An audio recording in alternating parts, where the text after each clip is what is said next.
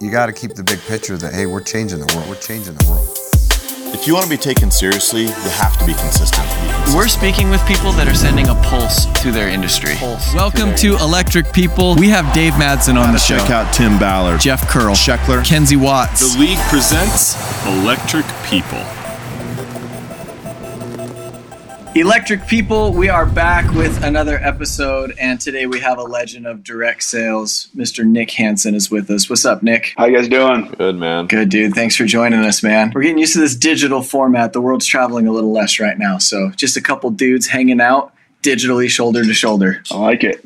Yeah, well, thanks, man. I think we have a lot to learn from you. Both Adam and I have worked closely with you over the years, so hopefully we can open up your skull and share some of the Nick-isms with the rest of the world. But so for you guys that don't know Nick, hopefully I get this timeline right, Nick, but you have more experience in direct sales than I think most people realize, from different companies you've worked at, from different positions you've held, from different dynamics, from different seasons in the marketplace, from different industries. It's really pretty exciting. So you started in 2004 at Atlas, which was a dish provider, and we're a regional manager there. Joined Vivint Inc. 3 years later as a sales manager, and that was after Atlas kind of blew up. You came over to Vivint Solar 7 years after that in 2014. You've been a salesperson, a manager, a director, a VP of sales. From there, went and started an endeavor with Vivint Inc. to start their solar dealer, and we're a VP of sales there, and now are back at Vivint Solar working with our West Coast sales teams in the Southwest market. So, Nick, what is that? That's quite the trip around the block, man. What's life like for you right now? On top of that, we're just getting out of quarantine. All of our teams are back selling. What's life like for you right now, and what's most of your time spent doing? Well, life it's changed. It's changed quite a bit, and it's really great to kind of get back to a little bit of normal life. And it's just been a kind of survival. I think everyone's kind of like figuring out what's going to happen with the world, and how do I come out on top? How do I show everyone what's possible, and how can I figure out how to survive? I think that's what happens. It's kind of interesting as you kind of go through life. Is there specific times in your life where it's peacetime, it's easy, and like the results start to come pretty easy, and there's other times where it's just really hard. It's like it's game time, it's wartime, and I feel like we've just kind of have gone through that, especially at Vivint Solar. The leaders have been tremendous, and I've just been kind of like going back into the trenches. But I'm in my knocking gear because I'm about to go out and knock doors. So that's kind of where I'm at. Yeah, I think I've actually really appreciated that. Like when things are crazy, this group has a real way of like simplifying, stripping all the stuff, all like the non-essential stuff out, and just going and doing impactful work. And one of the things I appreciate you, Nick, with you is you're always quick to adopt the right perspective. Now, I warned you I was going to hit you with a heavy question right at the beginning. You guys all should have seen it. I told them first question is going to be a heavy one. I'm just kidding. It's something that I've always wanted to ask you and just never have. But I think you can speak with good perspective. You have very few panic moments in leadership. Maybe you got all those out. Maybe all those are in your past. But the title of this question is When Leaders Switch Places. That's right. I titled the question. So at Atlas, you were a regional manager, right? And then you then came over to Vivint and you were a manager. And some of the people that you used to manage were in a spot above you on the org chart, right? Then you left Vivint Inc. and came into Vivint Solar, and you came into a program under Jeremy Long, who you were over at Atlas before. And now, you were running the show at Vivint Plus's dealer, and now you came back in, and technically it would be me above you in the org chart. You do this masterfully. There's so many people that their ego just doesn't let them be super productive, but I'm really interested in your mindset, and how have you been able to navigate switching places, and what advice do you have to people that might be struggling with that? Well, I think it's partially the realization that choices have consequences, and they may not be within your control, and how you respond to the world around you is going to give you power or take power away from you. It's pretty simple. And so as you respond, you're either going to gain more influence of your life or less. And I think one of the things I've realized over the last probably year and a half is that business, this might sound a little bit like faith, like religion, but it's not. It's truly like, without the ability to be humble and without the ability to like forgive and get over yourself, you can't grow realistically, and businesses won't grow without forgiveness and stuff. And like, not that anything's wrong or anything. It's just like being able to be the guy that's leading and then being able to step down and work for the same person. I think that truly indicates someone that is comfortable with who they are and is authentic to themselves. And I think that's just, I've tried to do that over and over. I'm not perfect at it. I mean, it may come across as just easy or whatever, but it's not easy. You have to have like a lot of trying times and a lot of like introspective moments in my life where I'm really pondering and thinking through the situation and thinking about how my reaction will cause consequences down the road. And I think it's like asking yourself good questions in those moments that either allow you to, they allow you space. If you take a time to ask yourself questions in the moments where you have like a problem and the ability to respond, if you ask yourself a lot of questions, it gives you time and you'll respond better than if you just respond out of emotion. And I think a lot of people really struggle with that. And it's something I sometimes struggle with myself. Nick, one, I miss working with you out on the East Coast, man. It's definitely not the same without you. You are a true East Coaster at heart, I believe. So, you know, Ty, I look at this, Ty, as we're loaning you Nick for a little bit, and he'll be back. He'll be back on the East Coast at some point. So I need to go ask myself a couple questions about how to respond. I get it. He's bought a house. He's doing all kinds of things. No, he's going to be back on the East Coast at some point. So, no, but we do miss you, man. I would say Nick's probably one of the most influential people I've worked with personally, and I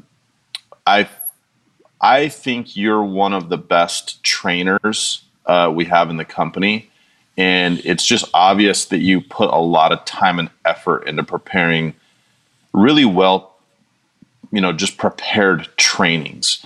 And I wanted to kind of touch on this. We've got a lot of young leaders in the company. We have, 150 district managers in the company, dozen plus directors.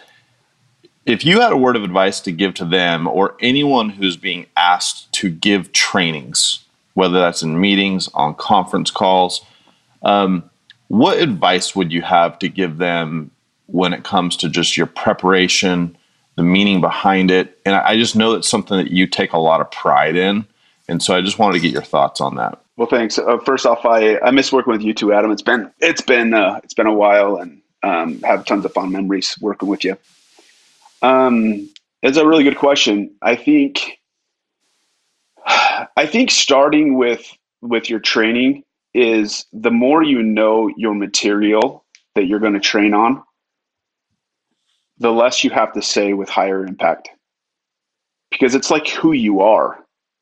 And I think a lot of times you need to read. Readings is really important. That's something that I've really tried to continuously improve. But I think sometimes we go through life and all the arrows are pointed towards us, where it's like, woe is me, the world's after me, it's taking away, it's really hard.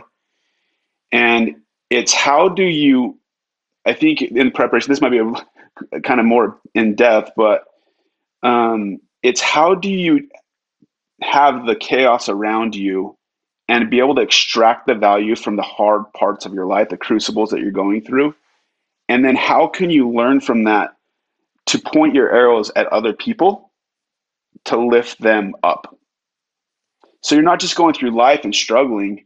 You're saying life is teaching me something that I need to learn, that in turn uniquely qualifies me as a human to possibly help someone else in the same struggles. I mean, you each have struggles in your life that you've dealt with or going through currently that uniquely qualifies you to help someone out there. And I think it's just, how do you go through? I think that's one of the things that happens if you're training correctly. It's because you're seeing your life through a lens of leadership, and you're trying to impact other people's lives. I'm not just going through life for myself. When you become a leader or a trainer, you are no longer just leading for yourself, like living life. You are actually, if you do it correctly, are trying to extract the value out of every moment to have a learning experience that you could possibly share to help someone else and impact their life. And so it's knowing that, it's being authentic to who you are, extracting and where you've come from and extracting that value from your life, and then uniquely crafting that to help someone else, to lift them up that might be struggling. I think that's really, really important. I think the next piece is just knowing your audience. It's crazy sometimes when people put together trainings and it's just like, they're just presenting to the wrong person. And I think if you really sit down and say, who am I trying to impact, and put yourself in their shoes of what they need in their life, that will help you to train them in a way that will truly touch them and move them.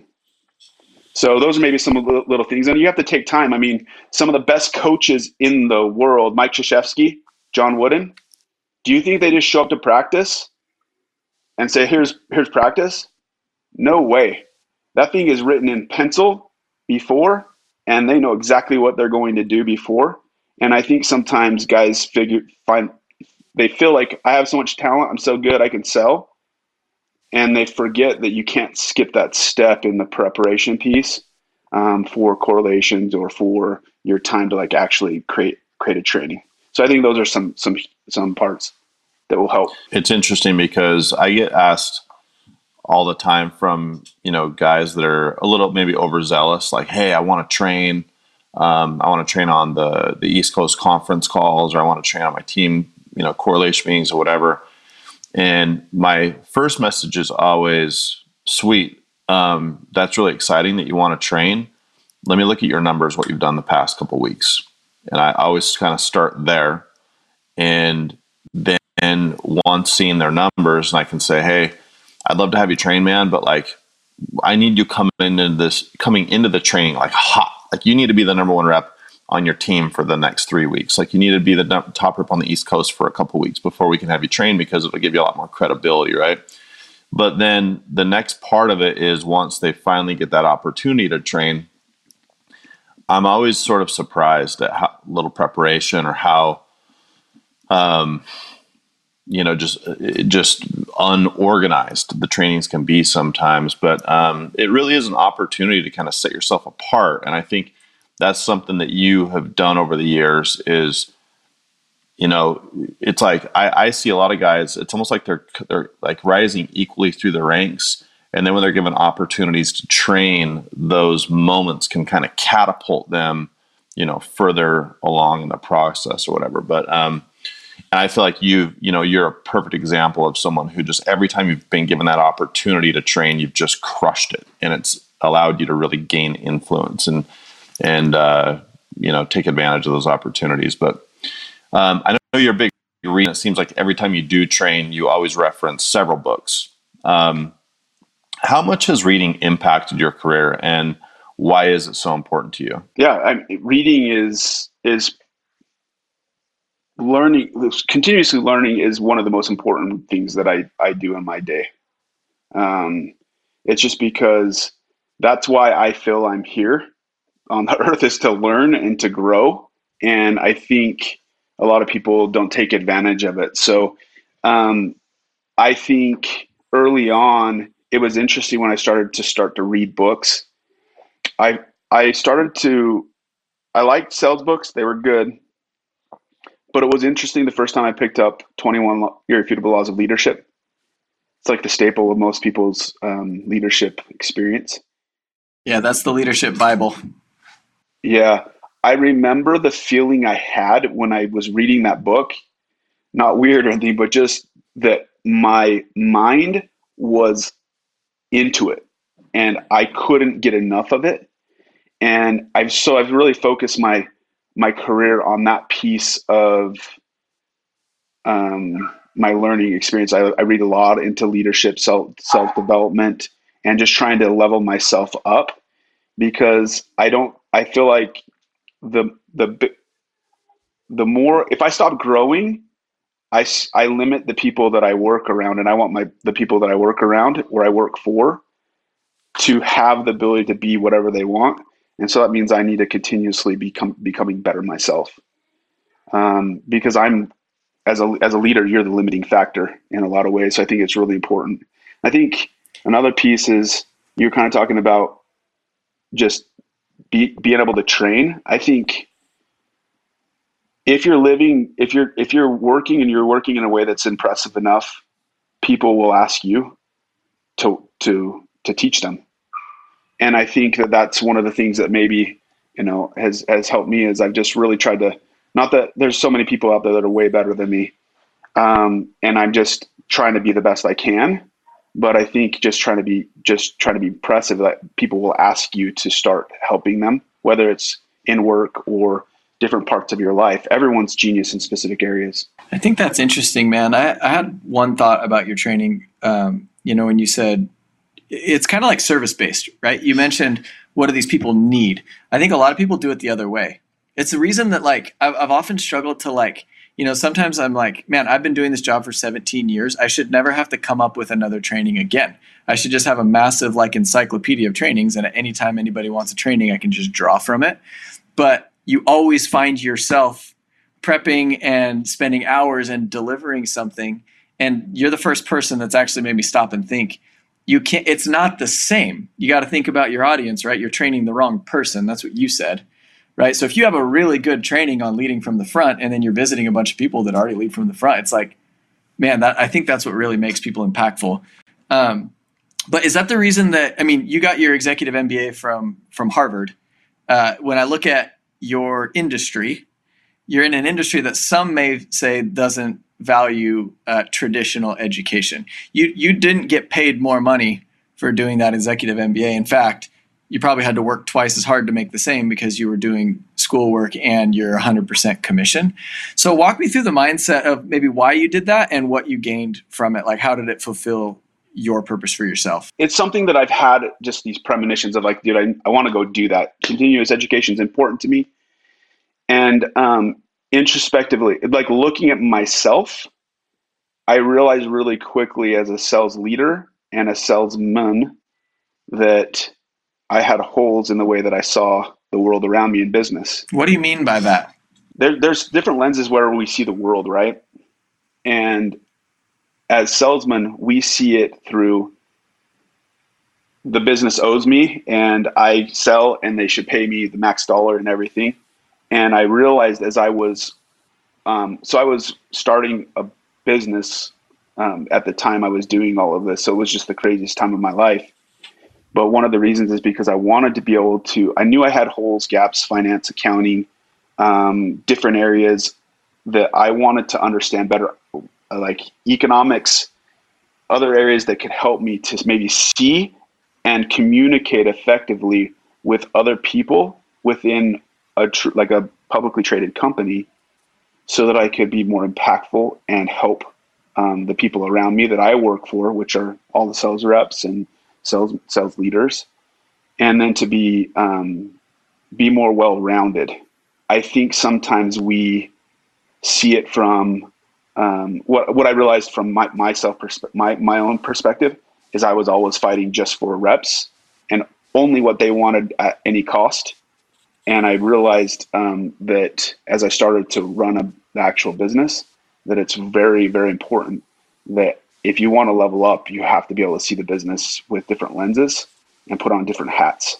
And so that's why I ultimately went and did that program, is just because I wanted to become better. First off, that's the most important. Learning obviously is really important to me.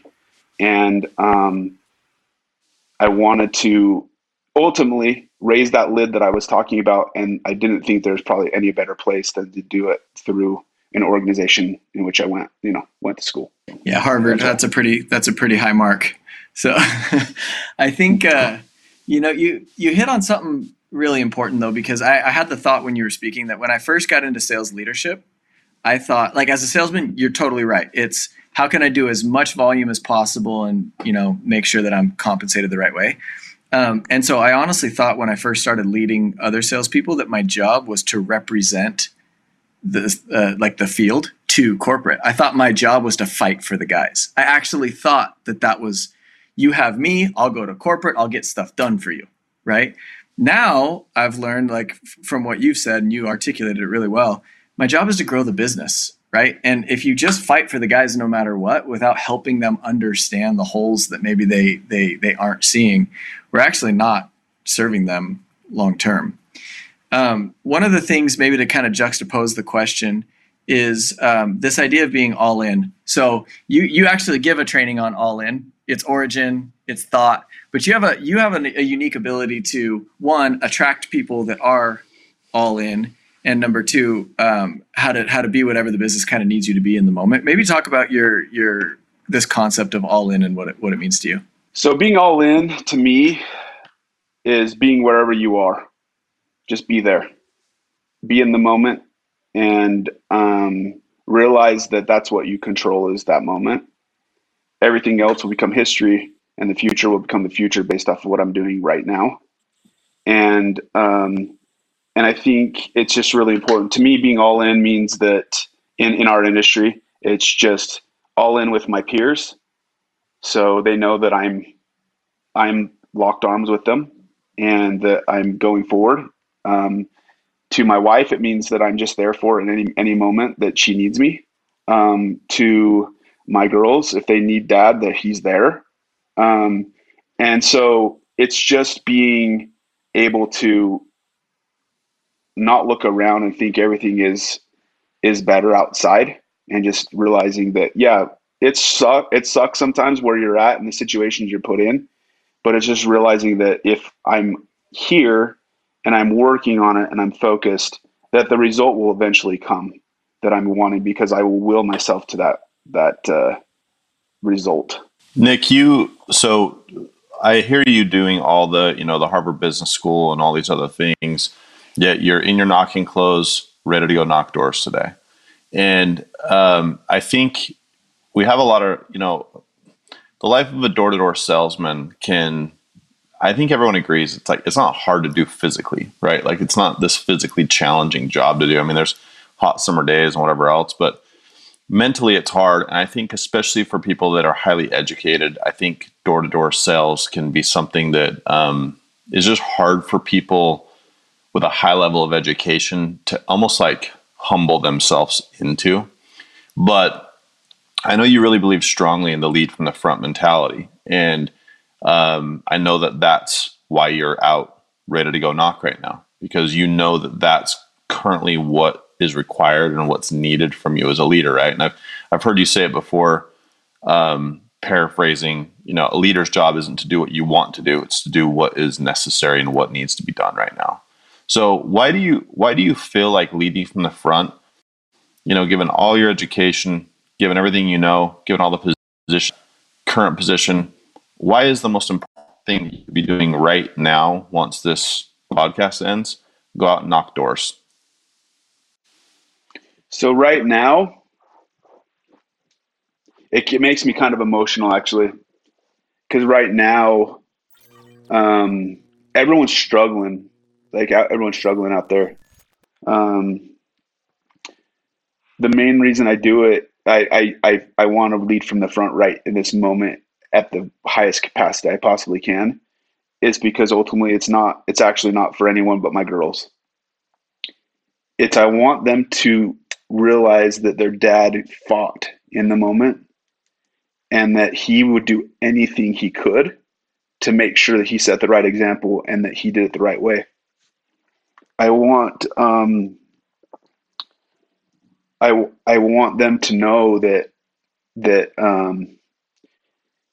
their dad didn't care what, like, the method doesn't matter, how you make money, like, it doesn't matter, whatever it is, but it's just going out. The second piece is for the people that I work for, the sales reps, the DMs. I love them dearly, and I like truly care. And so the thing is, I just want to go out and do it. And frankly, no one has really known what is going to happen with the economy. And so I want to make sure that I provide. And so I'm going out and working as hard as I possibly can. So it's that I think if leadership is influence and you gain influence through selling, that means that selling truly is influence, which is selling is leadership. And you can't get past that. And I've been in positions over the past couple of years where I've kind of actually gotten away from it. I've gotten to a point where I was just leading the organization, right? And I wasn't selling.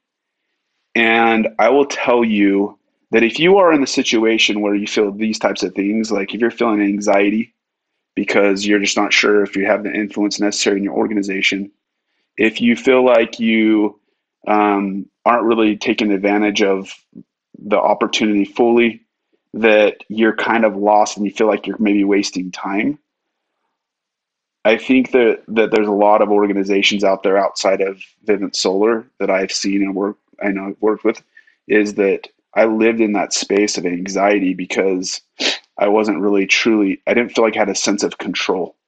And that's what selling gives me. It gives me a sense of control, and that truly gives me joy. And ultimately everything else falls into place. The problem out there is most companies, they skip that step, and they have people leading the company that do not do that, and they get away and they're okay with it. And that's the difference. That's the difference maker, because you have to go back to humility. You have to be willing to do whatever it takes possible to gain influence, to help other people. And if you're humble enough, then you'll just do whatever it takes to help your people. And you don't care what kind of that you think that portrays on you. Ultimately, I mean, at the beginning of my career, I think my mother-in-law thought I was crazy because I was selling door to door after graduating from college. She's like, they're like, what in the world? You moved eight hours away, took our daughter, and you sell door to door? You were, it's kind of like the feeling of, you're a loser. My father-in-law was a VP of a big tech company. So imagine how I felt in that situation. But I think if you would ask her today and him today what they think about the process, I promise you that they're not going to think that the process was a bad decision. It may not have been the easy decision, and it may not have been a decision that 99% of the population would have taken. But I'll tell you what, I've done things that other people have only dreamed of, and been able to put myself through school on my own dime, and have opportunities because I'm willing to do what others won't. And that's what I love about it. It's just like almost like I know that most people won't do it, but that gives us a competitive advantage if you think about it. Talk to us about this concept of leading from the front. Why does it create so much influence, especially in our industry? Because it's really, really important to be able to see at the ground level what's going on, like at the ant level. An ant sees the ground, the piece of crumb that he's trying to carry, that's all he sees. You see a horse a little bit higher, you see someone on a skyscraper that can see over Central Park and see what it looks like. And then you look from space and you can see the world at a different level. You could see a hurricane and actually see organization within that hurricane and see that there's purpose. So the purpose of leading from the front, if you're a leader and if you are working for someone that isn't doing it, it's hard because they can't come down to that level. They just can't do it. They're not permitted because they don't know what even the ant knows. And so I'm not saying people are your reps are ants. I'm just saying, just trying to give you the perspective. So why I think it's important of leading from the front is because the people that I work for, they know that I know what they're going through, and I maybe have had experiences on the path that they haven't already. And so when changes happen in the environment, I'm able to help guide them on a path I've already walked, where sometimes in this industry, you have the blind leading the blind. And that's the difference that you want to follow someone that's walked that path. And so if I can go do it and show you it's possible, especially right now, like when COVID started happening, everyone's like, what in the world are we going to do? Like numbers were tough. It was hard. But then we figured out how to do our calls and daily dials. And when they started, I jumped on a call with Nevada on a squad call, and I just started calling off of doors in a market I've never sold in. And second person I called, I sold them. And the gift that was given, I hope, at that moment was that not for me, it was for them, that guys, it's okay. This is possible. You can do it. And this is how you do it. It's actually showing people a path and lighting the way and showing them the next step that they don't even know is there. I think that's the key in leading from the front, is you just have people will give you the permission to show them the way, and they'll actually follow behind you. Yeah, I think you gave them belief, right? I mean, we've said it multiple times that leadership works better in these times. Like the things that we know how to do, they actually work better, because whenever there's uncertainty, people naturally start looking for who's the leader. That's the confidence I need. I actually heard Bywater say it in one of our very early kind of like, how long are we going to be in this type calls? You got the whole company on, and he said, hey, if you need someone to lean on, you can lean on me, because I know we're going to get through it. And that was like, I just remember hearing that. I'm like, that's how you do it. That was great. Mm-hmm. And the other thing, Ty, just to, if I could put a final thought on the lead from the front thing too, I think in our industry specifically, it's a really hard job, right? And it's not like coaching a football team where like people look at a Bill Belichick and be like, well, why doesn't he lead from the front? Well, he's not 6'4" and weighs 240 pounds, and he can't shed a 320 pound They should have lineman. a coach's game. That's why, right? So it's like there's industries that leading from the front just isn't as applicable, and where you really can just lead with your mind, right? And a football coach might be one of those things. But then you also hear about like players coaches, a guy like, and I know Ty is just like about to tune out here, but like Mike Vrabel for the Tennessee Titans, former NFL linebacker. He's like a players coach where all the players respect him because they watched him play, and he's a Hall of Fame player, right? So I look at our job as almost like we're the players coaches, where they've all seen us play. They've all seen us have these really successful sales careers. But the problem is, in a job like door-to-door sales, the market and everything evolves so quickly. You have to constantly be on the front line sharpening your skills. Otherwise, you just become less relevant over time, right? So I think there's a lot of companies out there that just don't get that. And they have guys leading sales teams that haven't knocked the door in a decade or 2 decades. And their trainings are they all become principle-based trainings. They can't train on concept, or they can't train on applicable trainings anymore, right? Or practical application anymore. So anyway, I love the fact that Vivint Solar, just like when you think Vivint Solar, you think lead from the front. And I just really want our people and our leaders to understand why it's so important to the culture of the company. Yeah, it's one of the things I love most. It's seriously a big part of who we are, right?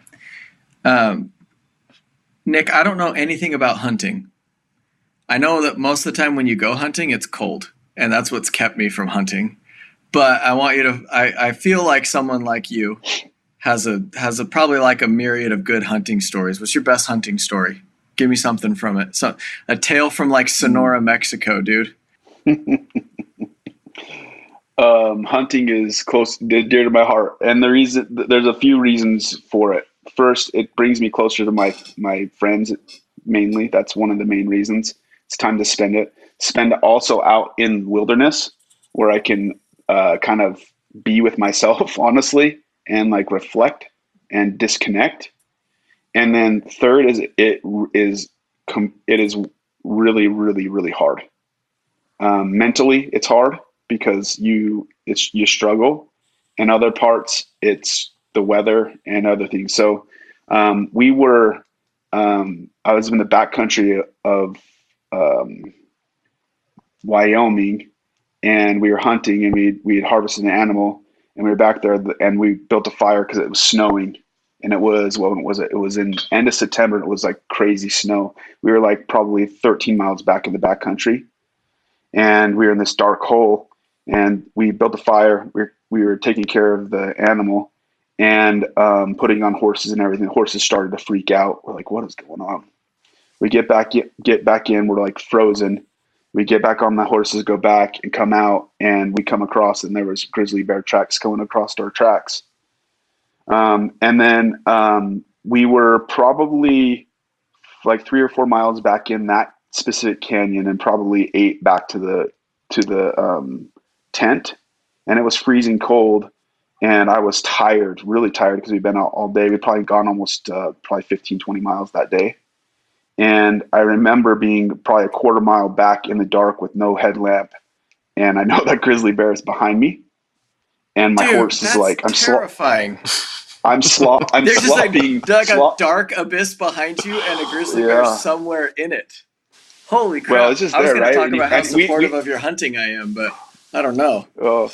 And so I was back, and I was about a quarter mile back, and no one was there. And my horse started stepping on my back and my feet because I was so tired, and I was just like in the mud. And I remember that there's just no choice to go back. It's just all forward, because if I don't, I might become dinner. And we ended up getting back around 1 a.m. And so those are the moments. That's probably my favorite part of hunting I've ever had, is that day. And I wasn't even part of the hunting experience. It was just because I went through something that tested me and helped me to, just gain perspective and to grow. So, dude, you're like a real man's man. I know. It reminds me of the time Ty killed a snake with a shovel in his backyard. No, I missed. I tried to kill a snake with a telescoping pool skimmer, and it got away. If that's the time you're talking about. I love that Nick's best hunting story is the time where he was being hunted by a grizzly bear, dude. Mm-hmm. That's amazing. It's interesting. I was on the peninsula of Alaska in October, and I was out hunting for 10 days with one guy by myself, flown on a plane, dropped off. And I remember like day 3 into it, just being there, just looking through binoculars for days on end. And it was interesting to me because one of the things that started to happen, this might kind of sound kind of weird, but just going to share with you, be vulnerable, is I started to almost like kind of like ground with the earth, where it was like I started to feel the peace and the calm, and everything, all the distractions and everything went away. And I started to just kind of realize what was important. And the only thing that I could really think of, it wasn't anything but my family. It was just that. I just remembered how important it was to me. And so those are the types of moments where you can get away and like thousands of miles from any like civilization. It's crazy. So anyway, those are the types of memories I love, and I want to experience the world. And that's what I love about this job, is it allows me to do stuff like that. I was going to say, that's the reason that I'm supportive of your hunting, because I remember when you came back from that trip and you had all these like amazing ideas and like perspective. You're like, dude, I've been walking around in Alaska kind of by myself for like 10 days and I had some thoughts and they were awesome. Yeah. Yeah, it's like the Beatles, the Beatles, Led Zeppelin. I mean, these guys all do hallucinogenic drugs. Nick goes hunting, spends days in the wilderness by himself. Yeah, one of the things I've been struggling with the last couple of years is actually kind of like, how would I say it? Just getting away from myself and the stress of life.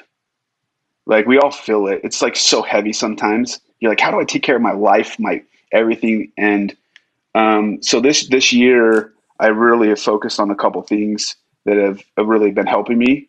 One is I focus on like the 3 or 4 things in my life that in areas like finance and spiritual and physical. And I focus on the one thing that would make the biggest impact in that part of my life. And I track that on a daily basis. And that's made a big impact. Another thing that I've been doing, Ty, I told you about this, but it's one of my goals was to write my journal, and I write my journal every day. And it's something I haven't done for years. And the reason is I want to. Isn't it amazing? Goes back to my amazing. It's life changing. Like that single thing has changed my life over the last 3 years more than any other thing. Yeah, it's I want to leave something to my kids and the people in the future of like, this is what happened and this is how dad or grandpa reacted to it, because it's super impactful. And I want also my girls to be able to look through that journal and see them in that journal and how much their dad loved them. And Ty, you kind of talked about that too, but it's just like, did dad love me? Oh, heck yeah, he loved me. He thought about me and was writing about me even when I wasn't thinking about it, you know? And so I think that's something I've really liked. And lastly, I've been into TM, which is Transcendental Meditation. And one of the things I've really struggled with, if you're really struggling with like just getting away from stress in your life, and like how would you say it? They kind of talk about like the waves in the ocean, that it's like just chaos, but 50 feet underneath, it's just pure calmness. It's being able to kind of find that. It's like an ancient way of meditating that I found really, really impactful for me. So I'll meditate 2 times 20 minutes a day. And so that's something I think has really helped me, because I've had a really hard time with the stresses of all the people I'm serving, making sure they're taken care of, and also just having success weighs on me. And those are some things that I've really started to focus on, is like, how do I make sure I'm doing everything correct and that have a release, so that then I can expand and be something more for everyone else. And what it's given me is capacity. I think sometimes we lack capacity to help other people. And I think just focusing on yourself and those types of things, I hope what's done for me is giving me more capacity. And you see people have the capacity to help others and people that don't. And I think the main thing, if you want to gain capacity, is take care of your stuff first, figure out yourself, know yourself first, focus on the basics, and then it will expand. Your influence will expand with others. I think it's Jim Rohn. Jim Rohn had a quote that said something to the effect of, in a relationship, the most helpful thing you can do for me is take care of yourself, right? Like, it's that, like, because once you're good, like, imagine Nick Hansen after 20 minutes of TM, after journaling, after reading your Holy Writ like you do every day, and then emerging from that office, what you're capable of, right? And the morning routine, what does it take? 30, 40 minutes? I don't know, right? But I think that's a really, really important thing, that when people this job is a lot, it demands a lot. It's really fast paced. And, when you're that close to rejection and emotion and human interaction with actual energy, like, dude, some of it penetrates and it gets in, right? And I think if there's one thing to take away from this, man, like your ability to handle yourself, even the calm with which you speak now. I mean, a couple of the businesses we mentioned in your intro are not in business anymore, or they've chosen different paths. And, talk about like the chaos of the ocean. You've been able to just kind of maintain in that calm spot. I don't know if you always have, but it certainly seems like it now. And I think if there's one thing that our listeners can glean from our conversation with you, it's that ability to maintain perspective, to learn from every experience, and to grow through it. Because you seem happy, you seem content, Mm-hmm. I think it's just realize that the struggle is the reason why you're going to succeed in the future. Ryan Holiday writes a book called The Obstacle is the Way. He's one of my favorite authors. And it just talks about how basically the obstacle that you see, that struggle, becomes the way. It becomes the reason why you succeed in life. And it molds you and helps you to become more. And so I think it's just kind of how I see it, is like, COVID, it's a chink in our armor. But I'll tell you what, the Vivint Solar guys, we are figuring it out, and we're solving that chink in our armor. So if this thing comes back in the fall, we're going to kick its ass. We're going to kick its behind. Sorry, I almost swore. It's going to get a little bit crazy. But I think it's just like, how do you do that, right? How do you now become crazy? East Coast is showing. Just how do you my mom might see this, and so I better not say that word. But I think it's just important to just understand that. Yeah. And I think the other thing is just when you're kind of taking care of your own, you, in a daily basis as a leader, you have to be in the field, like we're talking about, but then by doing these things like meditating, reading Holy Writ, it helps you to elevate and see things at a different level, so that you're able to see things other people aren't able to see. And I think that's important for us as individuals, Nick, note to ourselves. Nick, you've mentioned your girls a handful of times on the interview so far. I hope you're comfortable kind of talking about it, but I know that having kids was something that was really challenging for you and your wife.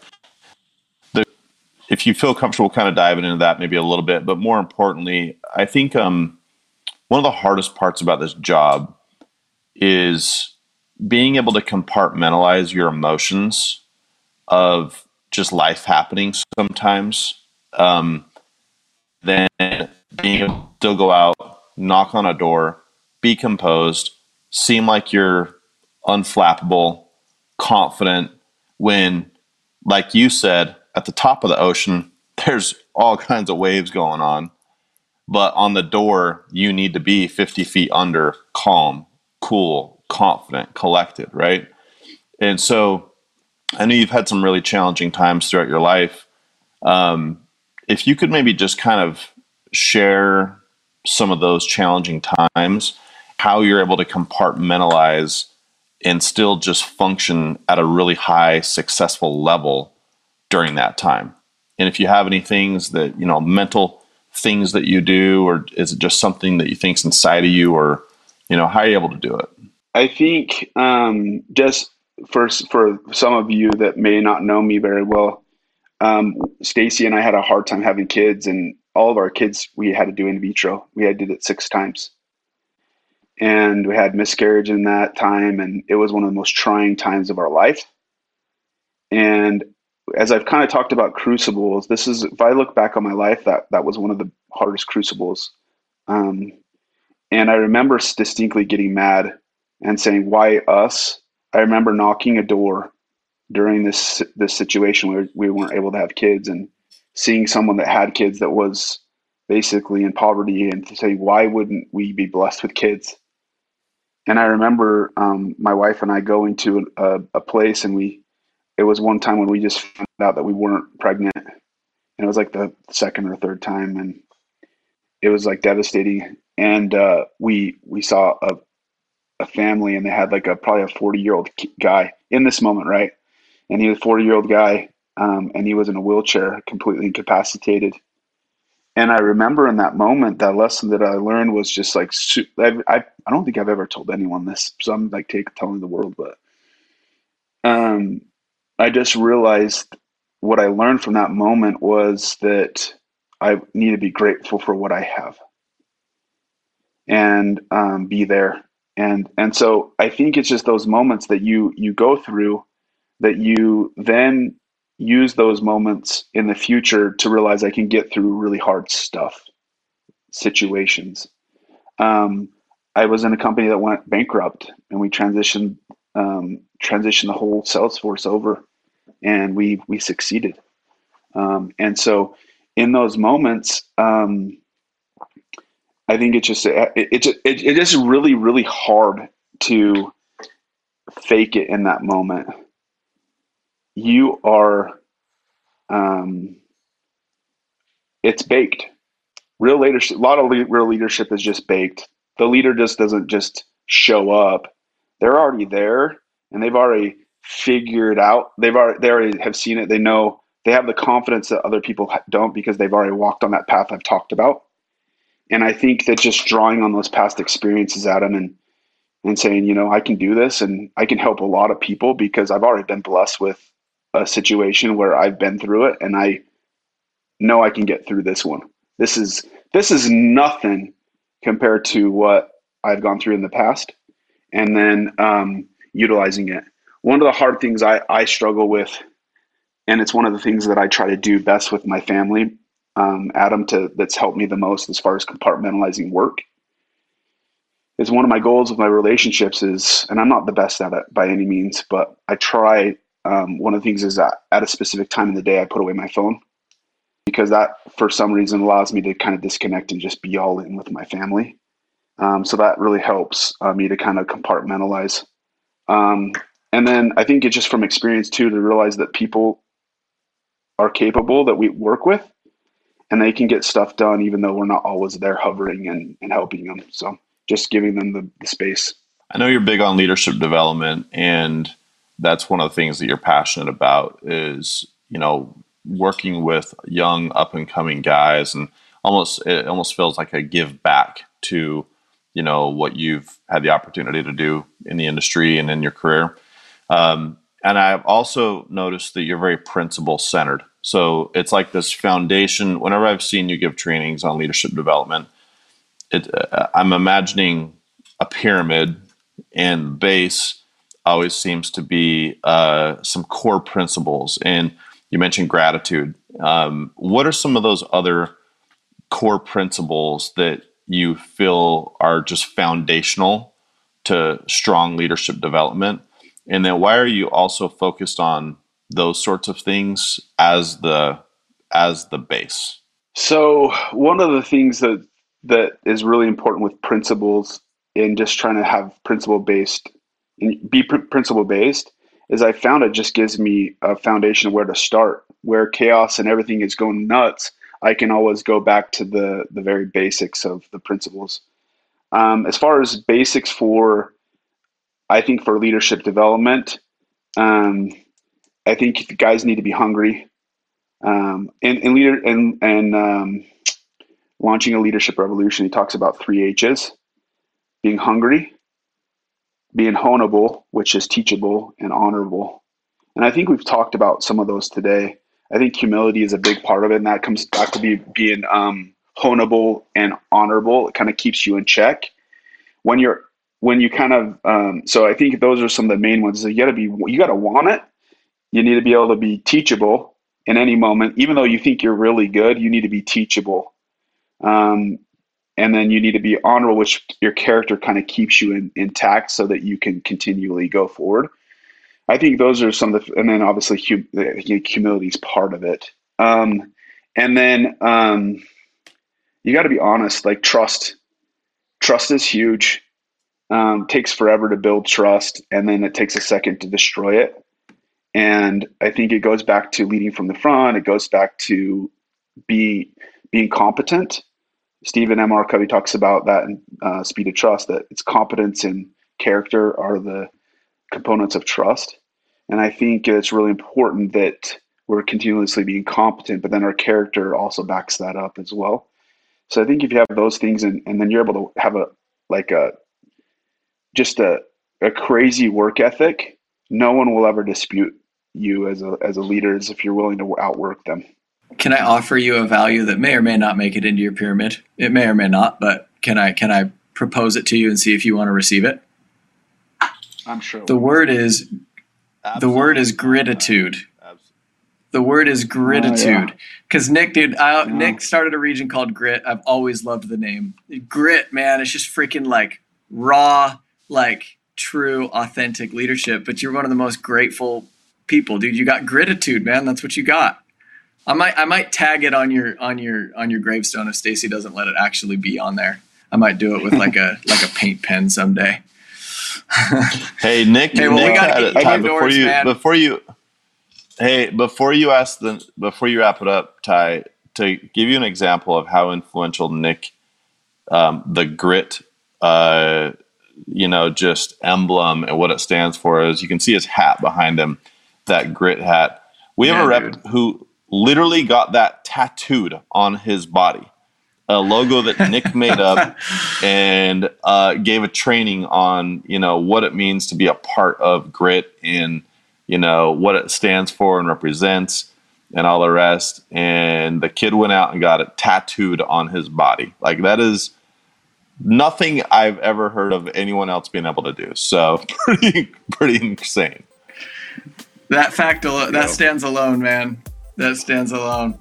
Well, Nick, dude, we love you a ton, man. Thank you so much for sharing. We appreciate the principles that you've shared today, and honestly, just all that you've done. Everybody that's listening to this, we have more people that listen to this than work at this company, and a lot of them are in our industry somewhere. And I think everybody has a lot to offer by way of thanks to you, Nick, for your fingerprint is widely felt across the industry. So. Thanks for the hustle. Thanks for the example. And everybody else, thanks for joining us. This has been another episode of Electric People. If you've liked what you've heard and are interested in joining our teams, check us out at vivintsolar.com/careers. If you enjoyed the podcast, please go to iTunes and subscribe. Leave us a great review and leave us a 5-star rating. Thanks for hanging out with us today. This is Electric People. Take these principles and go be electric.